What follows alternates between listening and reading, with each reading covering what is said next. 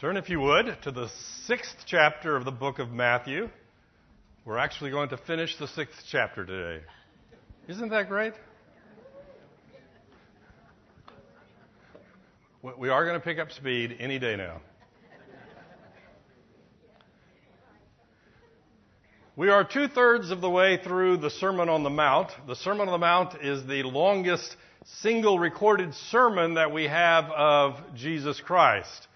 Somebody commented that the ladies' ministry is working through the book of Matthew, and they did the Sermon on the Mount in 2 weeks. I'm a little bit slower. I think this is the 20th lesson in the Sermon on the Mount.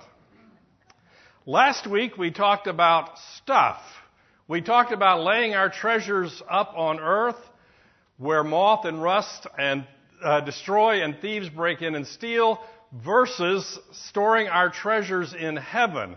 And we discussed the fact that we need to take the wealth that we have here on earth and somehow transmit that wealth to heaven. And the way we do it is by converting it into the glory of God, by using the stuff that God has given us, be it money, be it assets, be it time, be it energy, whatever it is, by using it to bring glory to God, we are storing up treasures in heaven. Now, one of the reasons that we store up so much stuff is because we worry about so much stuff. And today's lesson is going to be about worry. So here I am this week worrying about my lesson about worry. In fact, I made a list of the things that I worried about this week, and I'm not going to share it with you because it's highly embarrassing. I mean, there's my wife and children traveling, there's this, there's that. We worry about a lot of things. And Christ here in the middle of the Sermon on the Mount, I'm getting the message that I'm too loud. Okay, I won't yell. Therefore I tell you, this is verse 25 of chapter 6. Therefore I tell you, do not be anxious about your life, what you will eat or what you will drink, nor about your body, what you will put on. Is not life more than food and the body more than clothing? Look at the birds of the air. They neither sow nor reap nor gather into barns, and yet their heavenly Father feeds them. Are you not of more value than they? And which of you, by being anxious, can add a single hour to his span of life? And why are you anxious about clothing? Consider the lilies of the field, how they grow, they neither toil nor spin. Yet I tell you, even Solomon in all his glory was not arrayed like one of them. But if God so clothes the grass of the field, which today is alive and tomorrow is thrown into the oven, will he not much more clothe you, O you of little faith? Therefore, do not be anxious, saying, what shall we eat, or what shall we drink, or what shall we wear?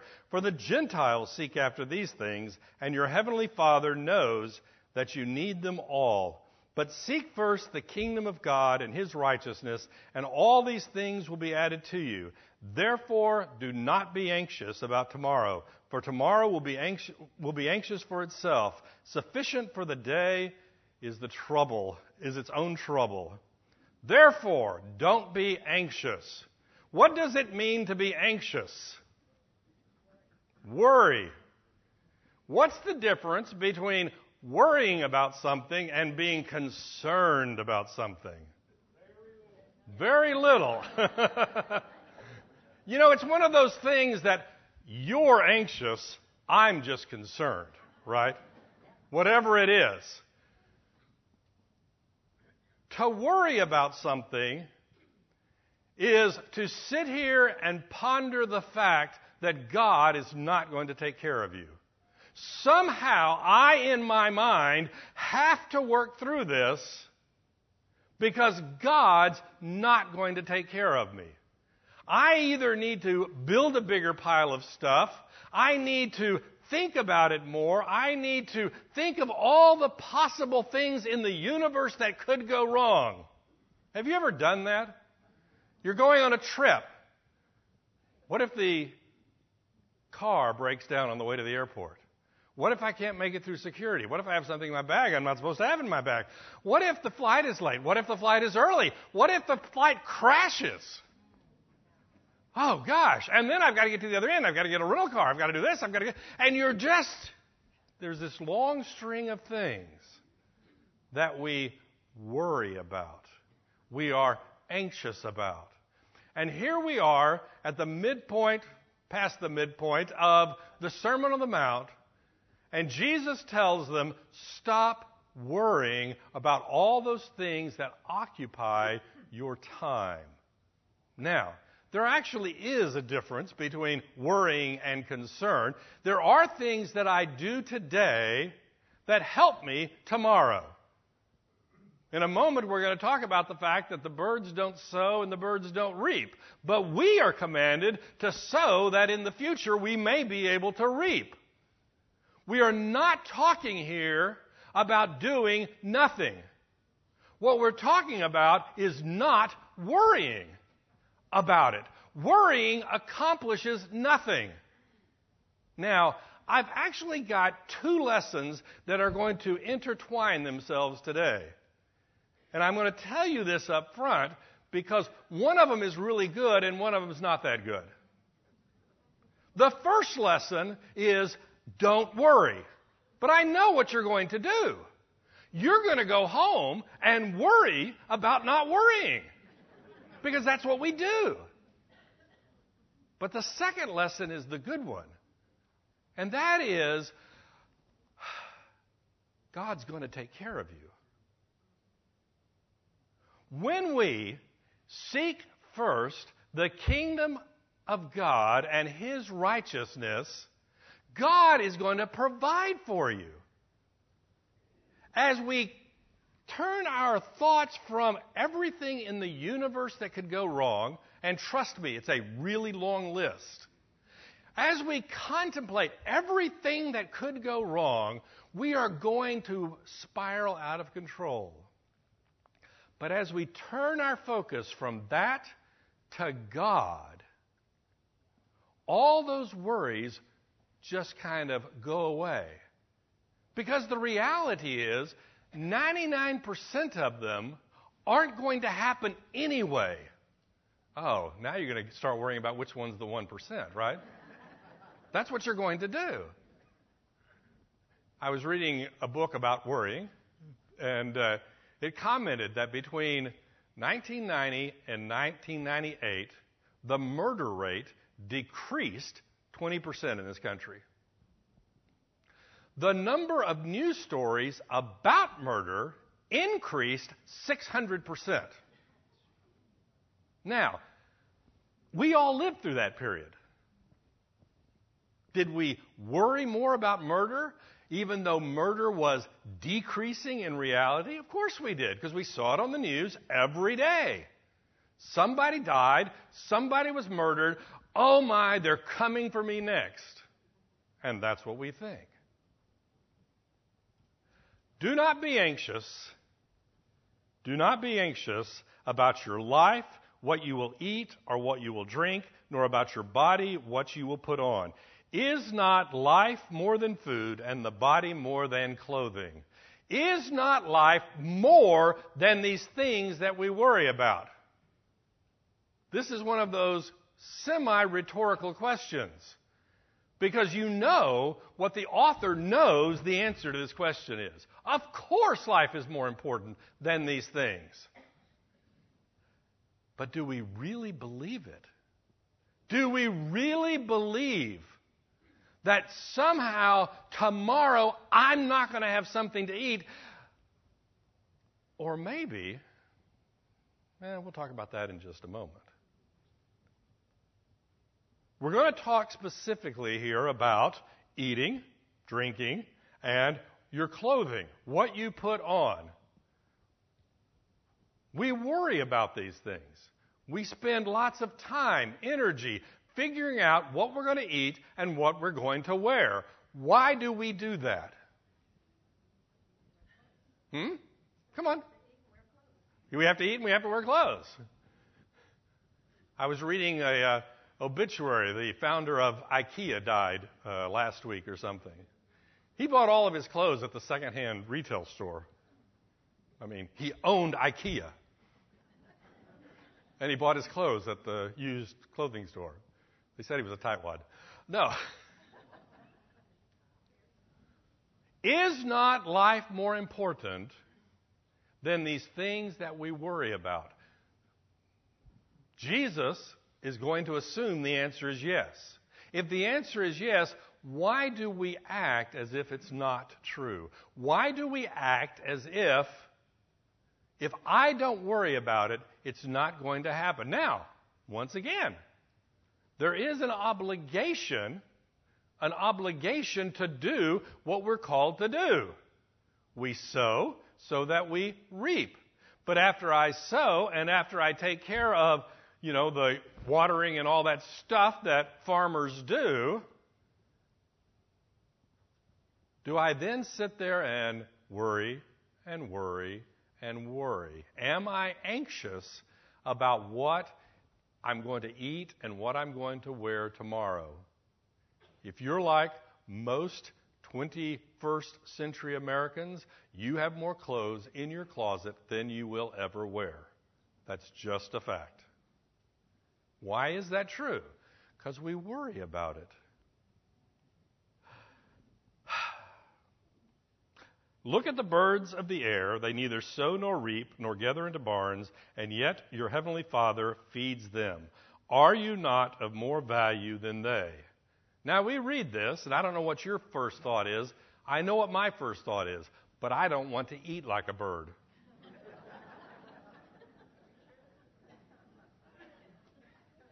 I don't want to eat that way.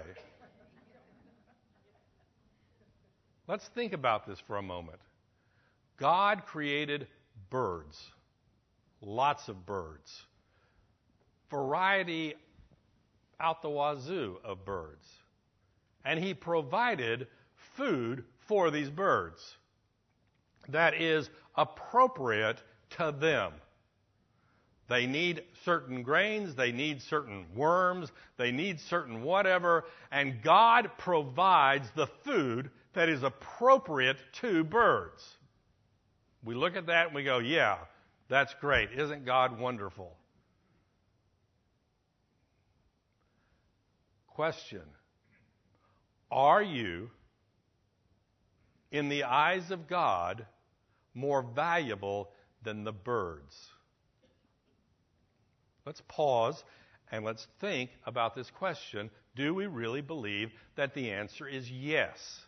To the best of my knowledge, to the best of my understanding of Scripture, God did not descend to earth in the form of a bird to die for all birds in the planet. Now, we have references of the Holy Spirit coming in the form of a dove, okay?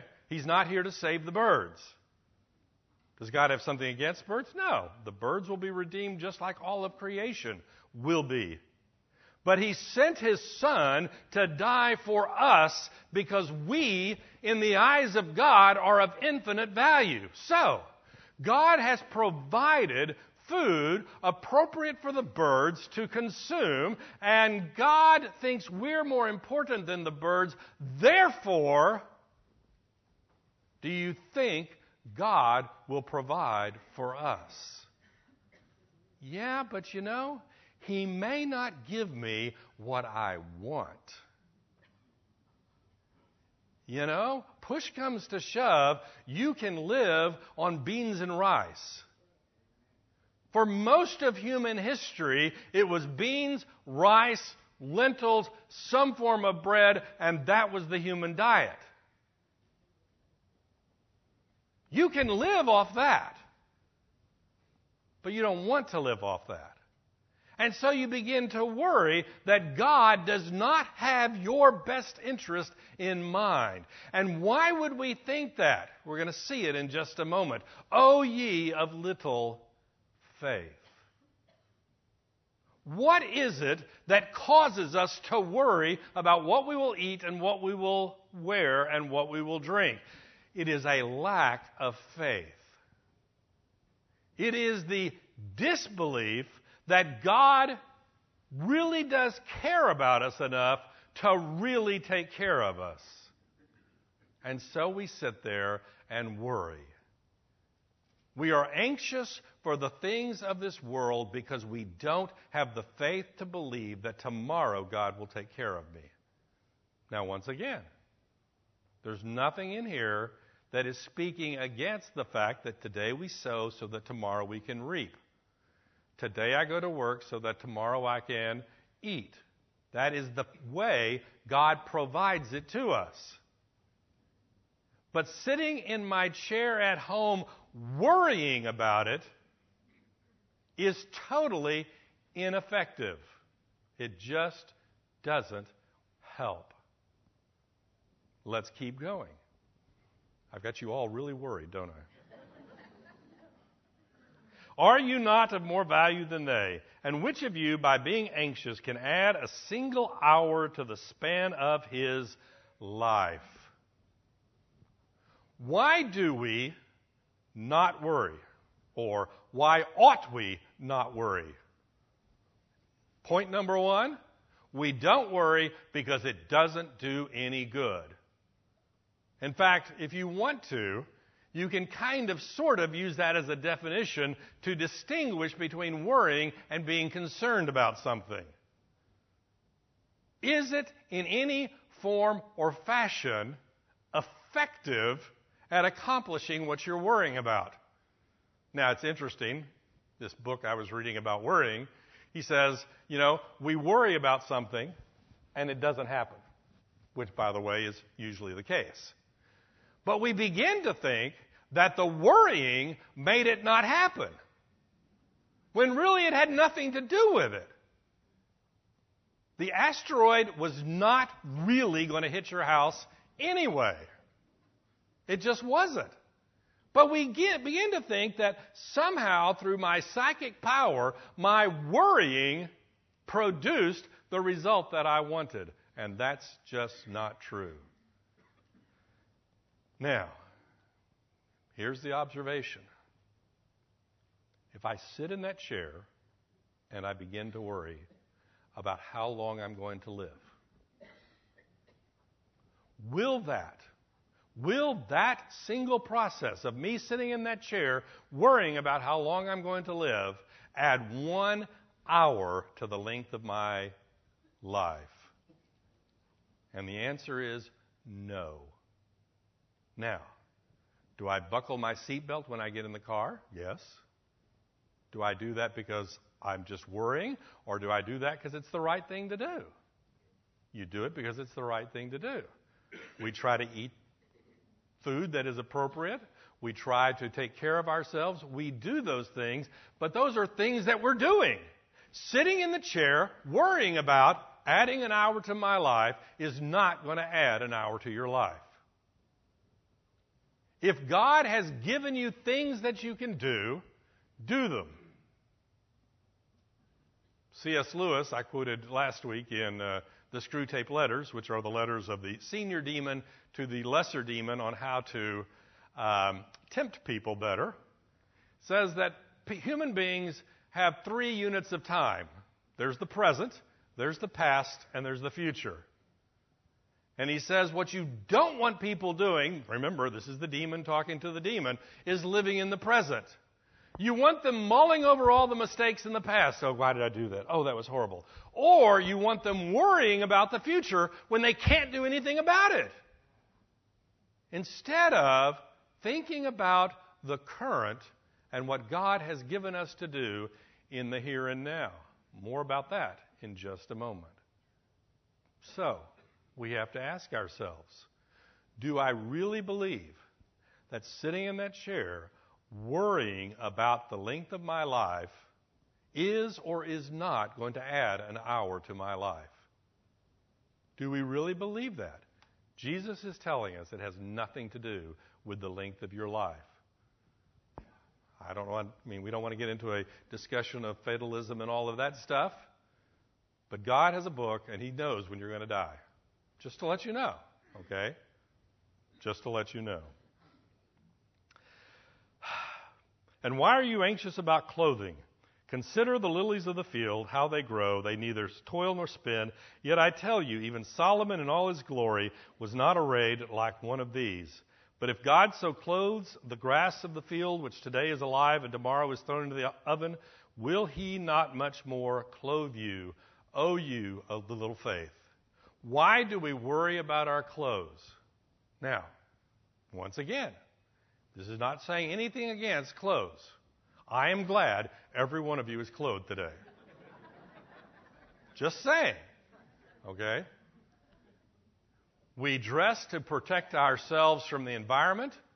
We dress to emphasize our modesty. We dress for a lot of reasons.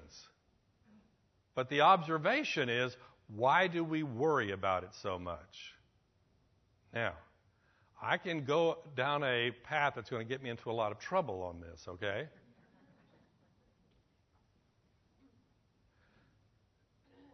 We have more clothes than we can possibly wear. In the same way that I talked last week, that I have more books than I can possibly ever read. Why do I do that? Because I just like a bigger pile of stuff. I have a theory about this, and it's just a theory. Don't shoot me afterwards, okay? You know, you go, I don't have anything to wear. How many of you, no, don't say it. How many of you have ever said that? I don't have anything to wear. And your spouse looks at you and go, are you nuts? I've got a supersized closet. I have this much. You have that much. But the problem is, since we have so many choices, we don't know how to make the choice, so we just worry about it. Why do we, as 21st century Americans, worry about what we're going to wear? Because we don't believe God will take care of us tomorrow. I mean, if you look at last week's lesson, storing up treasures on earth, where moths. Let me tell you what's going to happen to all your clothes. They're going to end up in the dump. They are, okay? You're going to take some of them, you're going to wear them, and you're going to have a great time, and that's fabulous. Go do that. Wear your nice clothes. Just don't worry about it. That's his point. He says, Jesus says, look at the flowers. Aren't they beautiful? Don't they have a magnificent range of colors? I was reading an article just this week about dyeing clothes, throughout history. You look at that range of flowers. People have spent thousands of years trying to figure out how to make all those colors stick to a fabric. And they've done a fabulous job, by the way. I mean, it's amazing. God takes care of those. God takes care of the flowers, and guess what? Those flowers are going to last, 2 weeks? I don't know about you, but I bought flowers for my wife for Valentine's Day. I bought flowers for 2 of my daughters, and they're all sitting there, and do you know what? In a week, they're going to be dry. Once again, if God shows that much interest in the beauty of the flowers that are here for a moment, and then you just kind of chop them up and you throw them in the fire because you need something else to burn to cook your dinner, how much more is he going to take care of you? Why don't we believe that? He just told us, O ye of little faith. We have made snide remarks, not we, I have made snide remarks the last 2 weeks about advertising. So why stop now, right?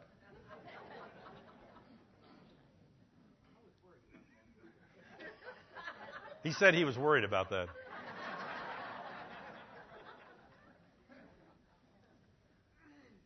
Advertising is going to convince you you need more. Fill in the blank, whatever it is, more. You need more stuff. You need more clothes. And you begin to worry, my clothes aren't like that. They're not as good as that. They're not in style like that. They're not like that. God doesn't love me. God's not taking care of me. I've got to go do it on my own. And we sit in our chair with our computer and we surf the internet looking for more stuff. Once again, don't ever think that this means you don't need clothes, and they can be nice clothes. I have no problem with that at all. That's not the issue. If God gives you bologna for lunch, or if God lets you go to the best steakhouse in town for lunch, you thank God for providing for your needs. But I want this. Yeah, and that's the source of worry. It's probably a want instead of a need. We're going to get to that in just a moment. Because it's going to tell us, seek first the kingdom of heaven and his righteousness, and all this stuff that you need will be added to it. But you know what? You and I have an infinite number of wants. We really do. As soon as we get this, we want the next one, and we want the next one. I remember years ago reading an article about fashions in high school and how the kids have to wear the right clothes, et cetera, et cetera, et cetera. And they talked to a psychologist, a child psychologist, and he knew that this was bad for the kids. He knew it. And then he ends up saying, but I'm going to buy them for my daughter because I don't want her to feel left out. That's the trap that we've got caught in. We know that it's not helping. And yet we continue to do it. Look at the beauty of nature.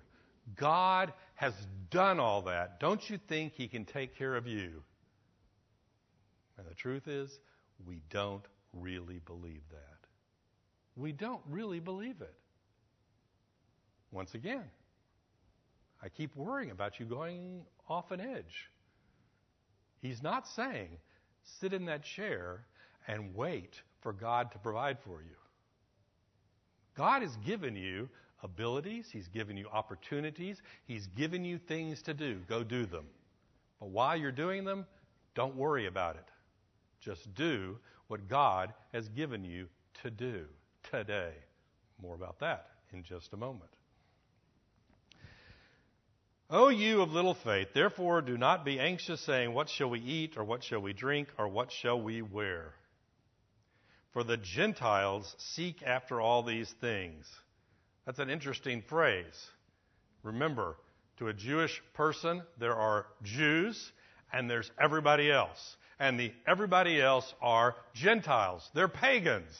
Now, he's sitting there talking to this Jewish audience, and he says, guess what? You're acting just like them. What is he saying? You're acting just like the atheists who have no hope for tomorrow other than their own effort. You're acting just like them.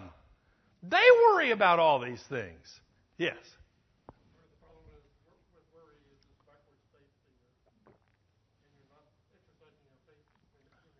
You're not exercising your faith when you're worrying. Exactly. For the Gentiles seek after all these things. Here's a question, and I have no way in the world to measure this. So don't worry, I'm not going to give you the statistics. Do you think that you worry as much or more or less about the future than your unbelieving neighbor? If the answer is as much or more, in what way are you demonstrating your faith in God to provide for your needs? If we're acting just like everybody else, how are we demonstrating our faith in God? For the Gentiles seek after these things, and your heavenly Father knows that you need them. Number 2 reason for not worrying. Number 3 reason. Number 1 reason is God tells us not to. Number 2 reason is it doesn't do any good. You can sit there in that chair worrying about adding an hour to your life, and it's not going to work. Number 3, God already knows what you need. Now, this produces all kinds of deep philosophical, theological discussions. Because if God already knows what I need, then why in the Lord's Prayer am I told to pray, give me this day my daily bread, if He already knows it? He knows that I need something to eat tomorrow. Why do I ask Him for it? Because I need to know where it's coming from. I need to know that God will provide for me, but He's going to provide for me in such a way that I will continually be dependent upon Him. It doesn't say, give us this day enough food for the next 5 years. Why? Well, first off, it'd probably rot. Unless it's MREs, and then after 5 years, you wouldn't want to eat them. Meals ready to eat. That's an MRE. That's what the military people eat. Don't go there. We worry because we don't think God knows. Now, if we don't think God knows, what should we do? Come on, this is real easy. Huh? Pray! Pray! Tell God. Now, God already knows, but He likes for us to ask. He likes for us to ask. Why? You see, we sometimes get this vision, Go ahead. What about the droughts in Africa that produce famine and starvation?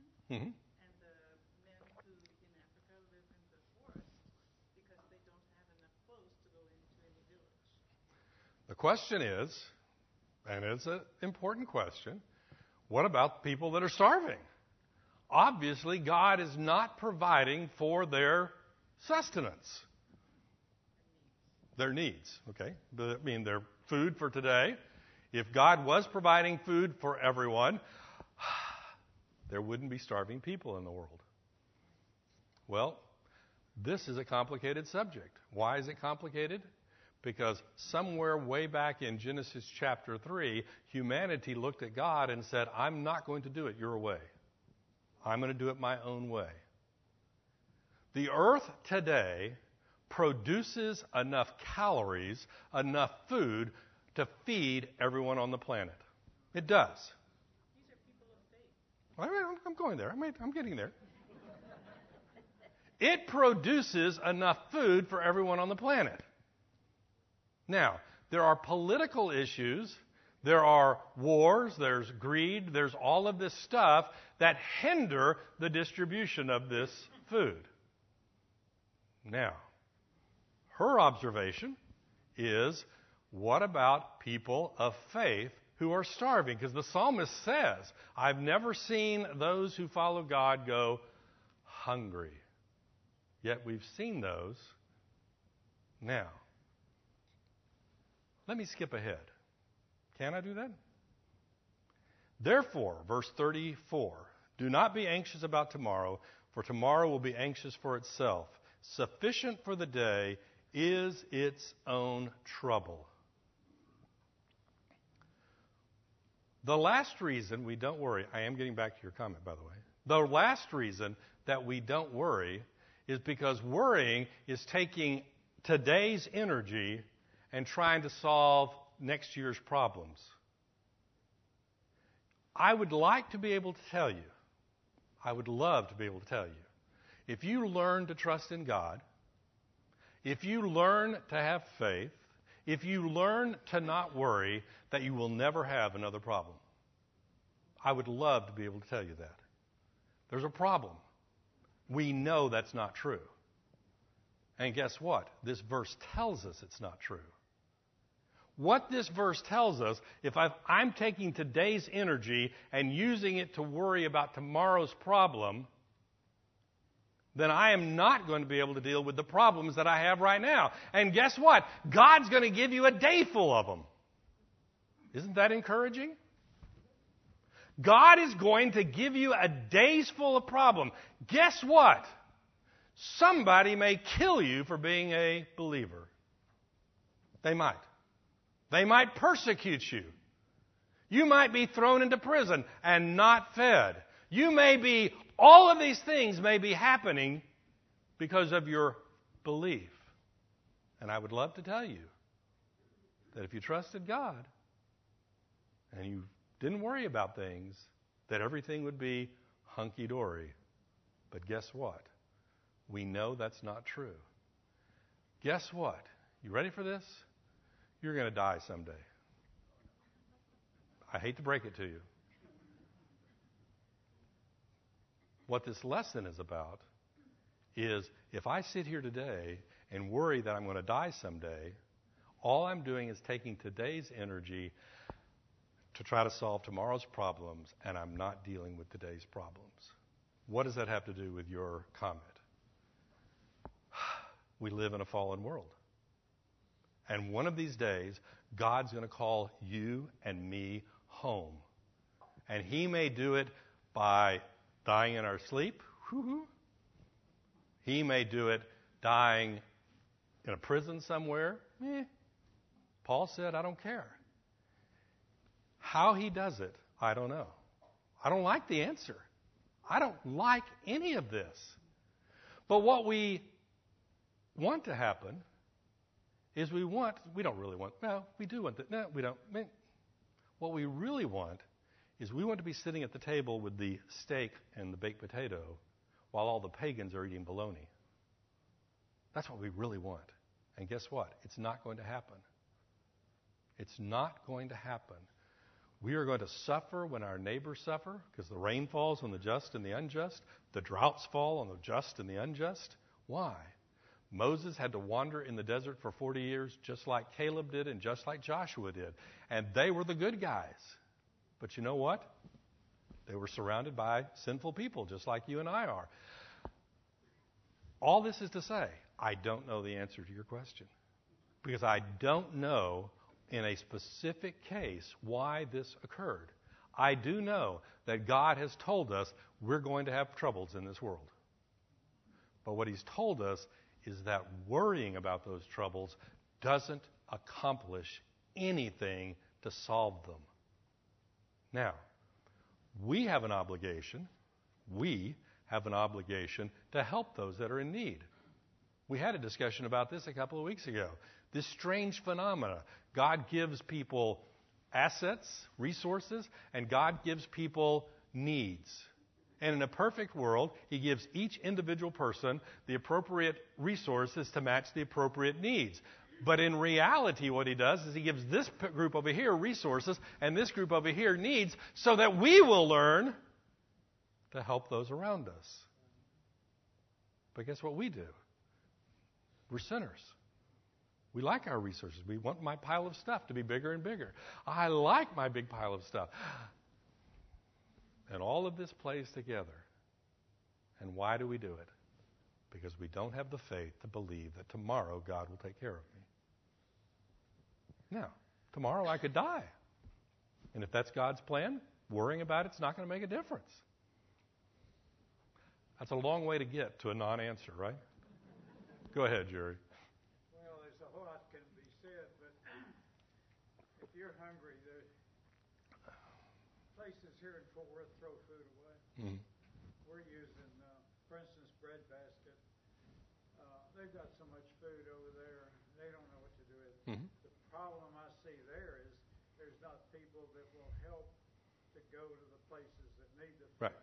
We're using them because we need them. Yeah. And Marco there just loves us. And one other thing. Go ahead. The word new and improved in advertising is worn out. And we have everything new and improved. I won't go there. And your point is right. We sit here, throw away piles, mountains. I mean, you've seen the billboards. I've seen it. about all the food that's wasted in the United States? While there are people who are in need. Okay? I remember as a child, you don't want to finish your vegetables, and your mother says, what? The starving children in China would love to have that, and I, being a smart-aleck kid, would say, put it in an envelope and mail it to them. But the reality is, in a fallen world, it just irritates me. It shouldn't, but it does. You have some African country run by some warlord, and he wants you to pay him so that you will have the opportunity to feed his people. And I'm going, this doesn't make sense. Now, the people need to be fed. So you do what you can do. But it's just the crazy mixed up world that we have. That's what's happening in North Korea. Yeah. North Korea could be buying food, or they can be building nuclear weapons. Pick one. Anyway, it's a complicated thing. And as I said, I put it down to we're fallen creatures. We make collectively bad decisions. For the Gentiles seek after all these things, and your heavenly Father knows that you need them all. Go home today, and if you haven't done so, memorize verse 33. But seek first the kingdom of God and his righteousness, and all these things will be added to you. Seek first the kingdom of God and his righteousness, and all these things will be added to you. First observation is, what are all these things? Well, what are you worrying about? Stop worrying about it. Those are the things that will be added to you. It is interesting because Jesus began his earthly ministry in much the same way, in fact, in exactly the same way that John the Baptist did, which was what? He gave the message, repent, for the kingdom of God, the kingdom of heaven is at hand. The observation being, the kingdom is coming. Here it is, and you cannot stop it. It is a steamroller that's going to enter the room, and you cannot stop it. But we're told to seek the kingdom of God. Seeking implies us doing something. What is that something? Well, let's start with the simplest piece of it. Let's take our focus off the things of this world. Let's take our focus off this pile of stuff that I've been accumulating, and let's turn that focus to God. Let's just start there. Let's just start by, instead of worrying about what I'm going to have for lunch, and when I say worry about lunch, in our situation, worrying about lunch means worrying about how good it's going to be or the quantity of it, not the existence of it. There are people in the world who are worrying about the existence of it. That's not our problem, other than we need to be helping them. Our problem is not, am I going to have lunch? Our problem is, is it going to be exactly what I want? Take your eyes off that and take your eyes toward the kingdom of heaven and his righteousness. Seek his kingdom, seek his righteousness. What does it mean to seek his righteousness? What is righteousness? Right standing before God. Woohoo, I have that.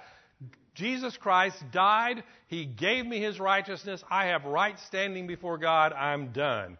Well, that's true. But we've talked before in here about the aspect of salvation known as sanctification, where we work out what God has put into our lives. And guess what? You've got to do something. Back to the Beatitudes. Blessed are those who hunger and thirst after righteousness, for they shall be filled. What are we supposed to do? Sit in the chair worrying about whether my life is going to end in an hour or 2 hours? No. Why? Because it doesn't do any good, because God is taking care of it, and because you've got other things that you need to do today. Instead, we take our focus off that and we put it on God and His righteousness. What is His righteousness? That we would be conformed to the image of Christ. How do we know that? Pull out your Bible and start reading. You can make it easy to start in the New Testament. You can make it easy. Find a nice epistle like, I don't know, Ephesians. You'll have more to work on than you'll know what to do with. You've heard people say, right, I just don't know what the will of God is. And that's probably true. What they're talking about is with regard to some big decision in life. Should I go this place? Should I stay home? Should I do this? Some big decision, and they don't know. My contention has always been we know a lot more about the will of God than we want to know or do. Trust me. Just go read Ephesians 4, 5, and 6. It'll blow your mind. Wow. But isn't that just trying to earn my salvation? No. It's trying to keep you from sitting in that chair worrying about things that you can't do anything about. And instead, focus on what God would have you to do. Guess what? This may come as a shock to you, but God has things for you to do tomorrow. I'm not sure He has a list, but He may. He has things for you to do tomorrow. And worrying is not one of them. Because all worry does is distract you from your list of things you need to do. Well, this sounds rather legalistic. Aren't I becoming a Pharisee by having these things God wants me to do? No, not at all. Go back to the very beginning of chapter 6. Don't do your acts of righteousness before men to be seen by them. Because then you've received all the reward you're ever going to get.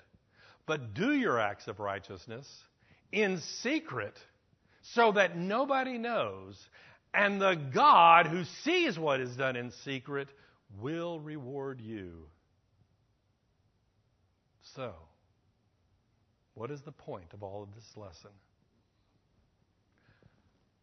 Life is full of problems. Anybody want to argue that? We're all old enough to know that. Life is full of problems. God has given you a problem, and He's given you a resource. Go help them with that problem. God has given you problems, and He's given you resources. Do what God wants you to do.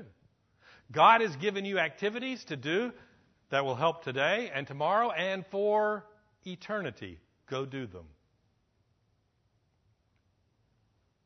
But when we don't have faith, we begin to believe that sitting in that chair worrying about things is somehow going to change the future. And Jesus says, trust me. Trust me, I know what I'm doing. Paul says, I've learned to be content when I've got a lot of stuff, and I've learned to be content when I have a little bit of stuff. We can actually have an interesting debate about which of those two is harder. To be content when you have a lot of stuff, or to be content when you have a little stuff. That's an interesting debate that we're not going to have today. Yes? Righteousness or being righteous is not a term that we use much in our modern language. Do you have a way to break that down into modern terms? No, I like righteous. Righteousness is right standing before God. It is pursuing God and His holiness above the things of this world. I don't necessarily want to wrap it into some therapeutic terms that modern people would really like. You know. Well, I'm all in favor. His observation is doing what is right, and that's good. Here's my concern with that. Who gets to determine what right is? Exactly. As long as we allow God to define it, go for it. If you're going to allow 21st century America to define what righteousness is, you are going to be... I hate to even get into this. It was so horrible. The New York Times Magazine last week had an article, do not read this article, about the effects of pornography on teenage thinking, how teenagers' brains think about sex. And they want to have pornography awareness classes to teach you what moral pornography looks like versus immoral pornography. Now, you and I could have an interesting discussion about what moral pornography means. But to me, that's an oxymoron. It does not exist. But that's the thinking of our world today.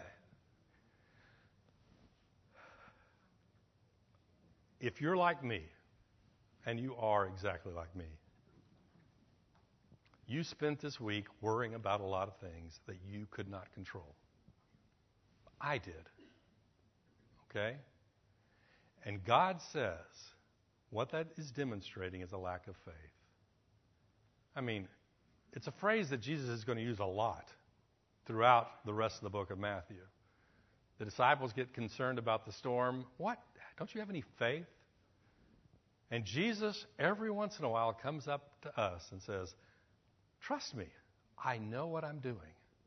And we go, yeah, but I'm not really sure you do. What arrogance on our part. What are you supposed to do tomorrow? Seek first the kingdom of heaven and his righteousness. And guess what? Everything that you need will be added to that. Now, does it mean that your life is going to be a piece of cake? No. It's going to be one problem after another. Sorry.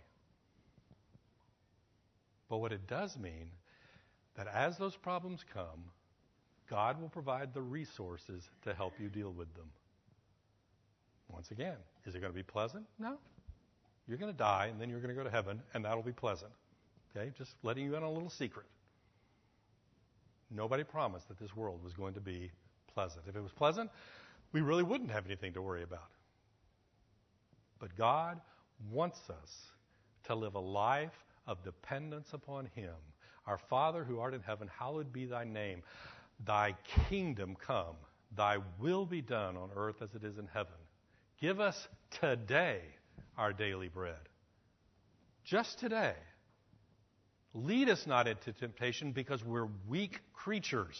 We're going to worry about everything. Lead us not into temptation, but deliver us from evil.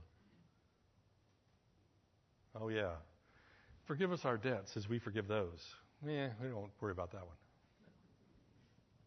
Do you see the point? God has a life that he wants you to live. And as you worry, every hour you spend worrying is one less hour you're spending doing the other things. And I know this because I spent my life doing it. My wife and I have this running joke, okay?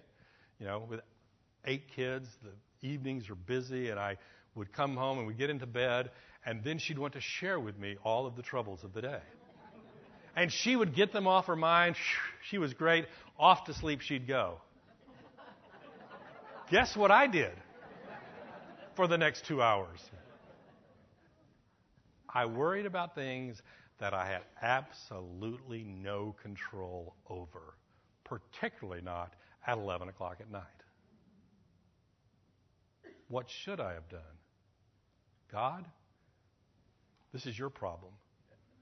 It's like somebody said, when you go to bed, give all your problems to God. He's going to be up all night anyway. Let's close in prayer.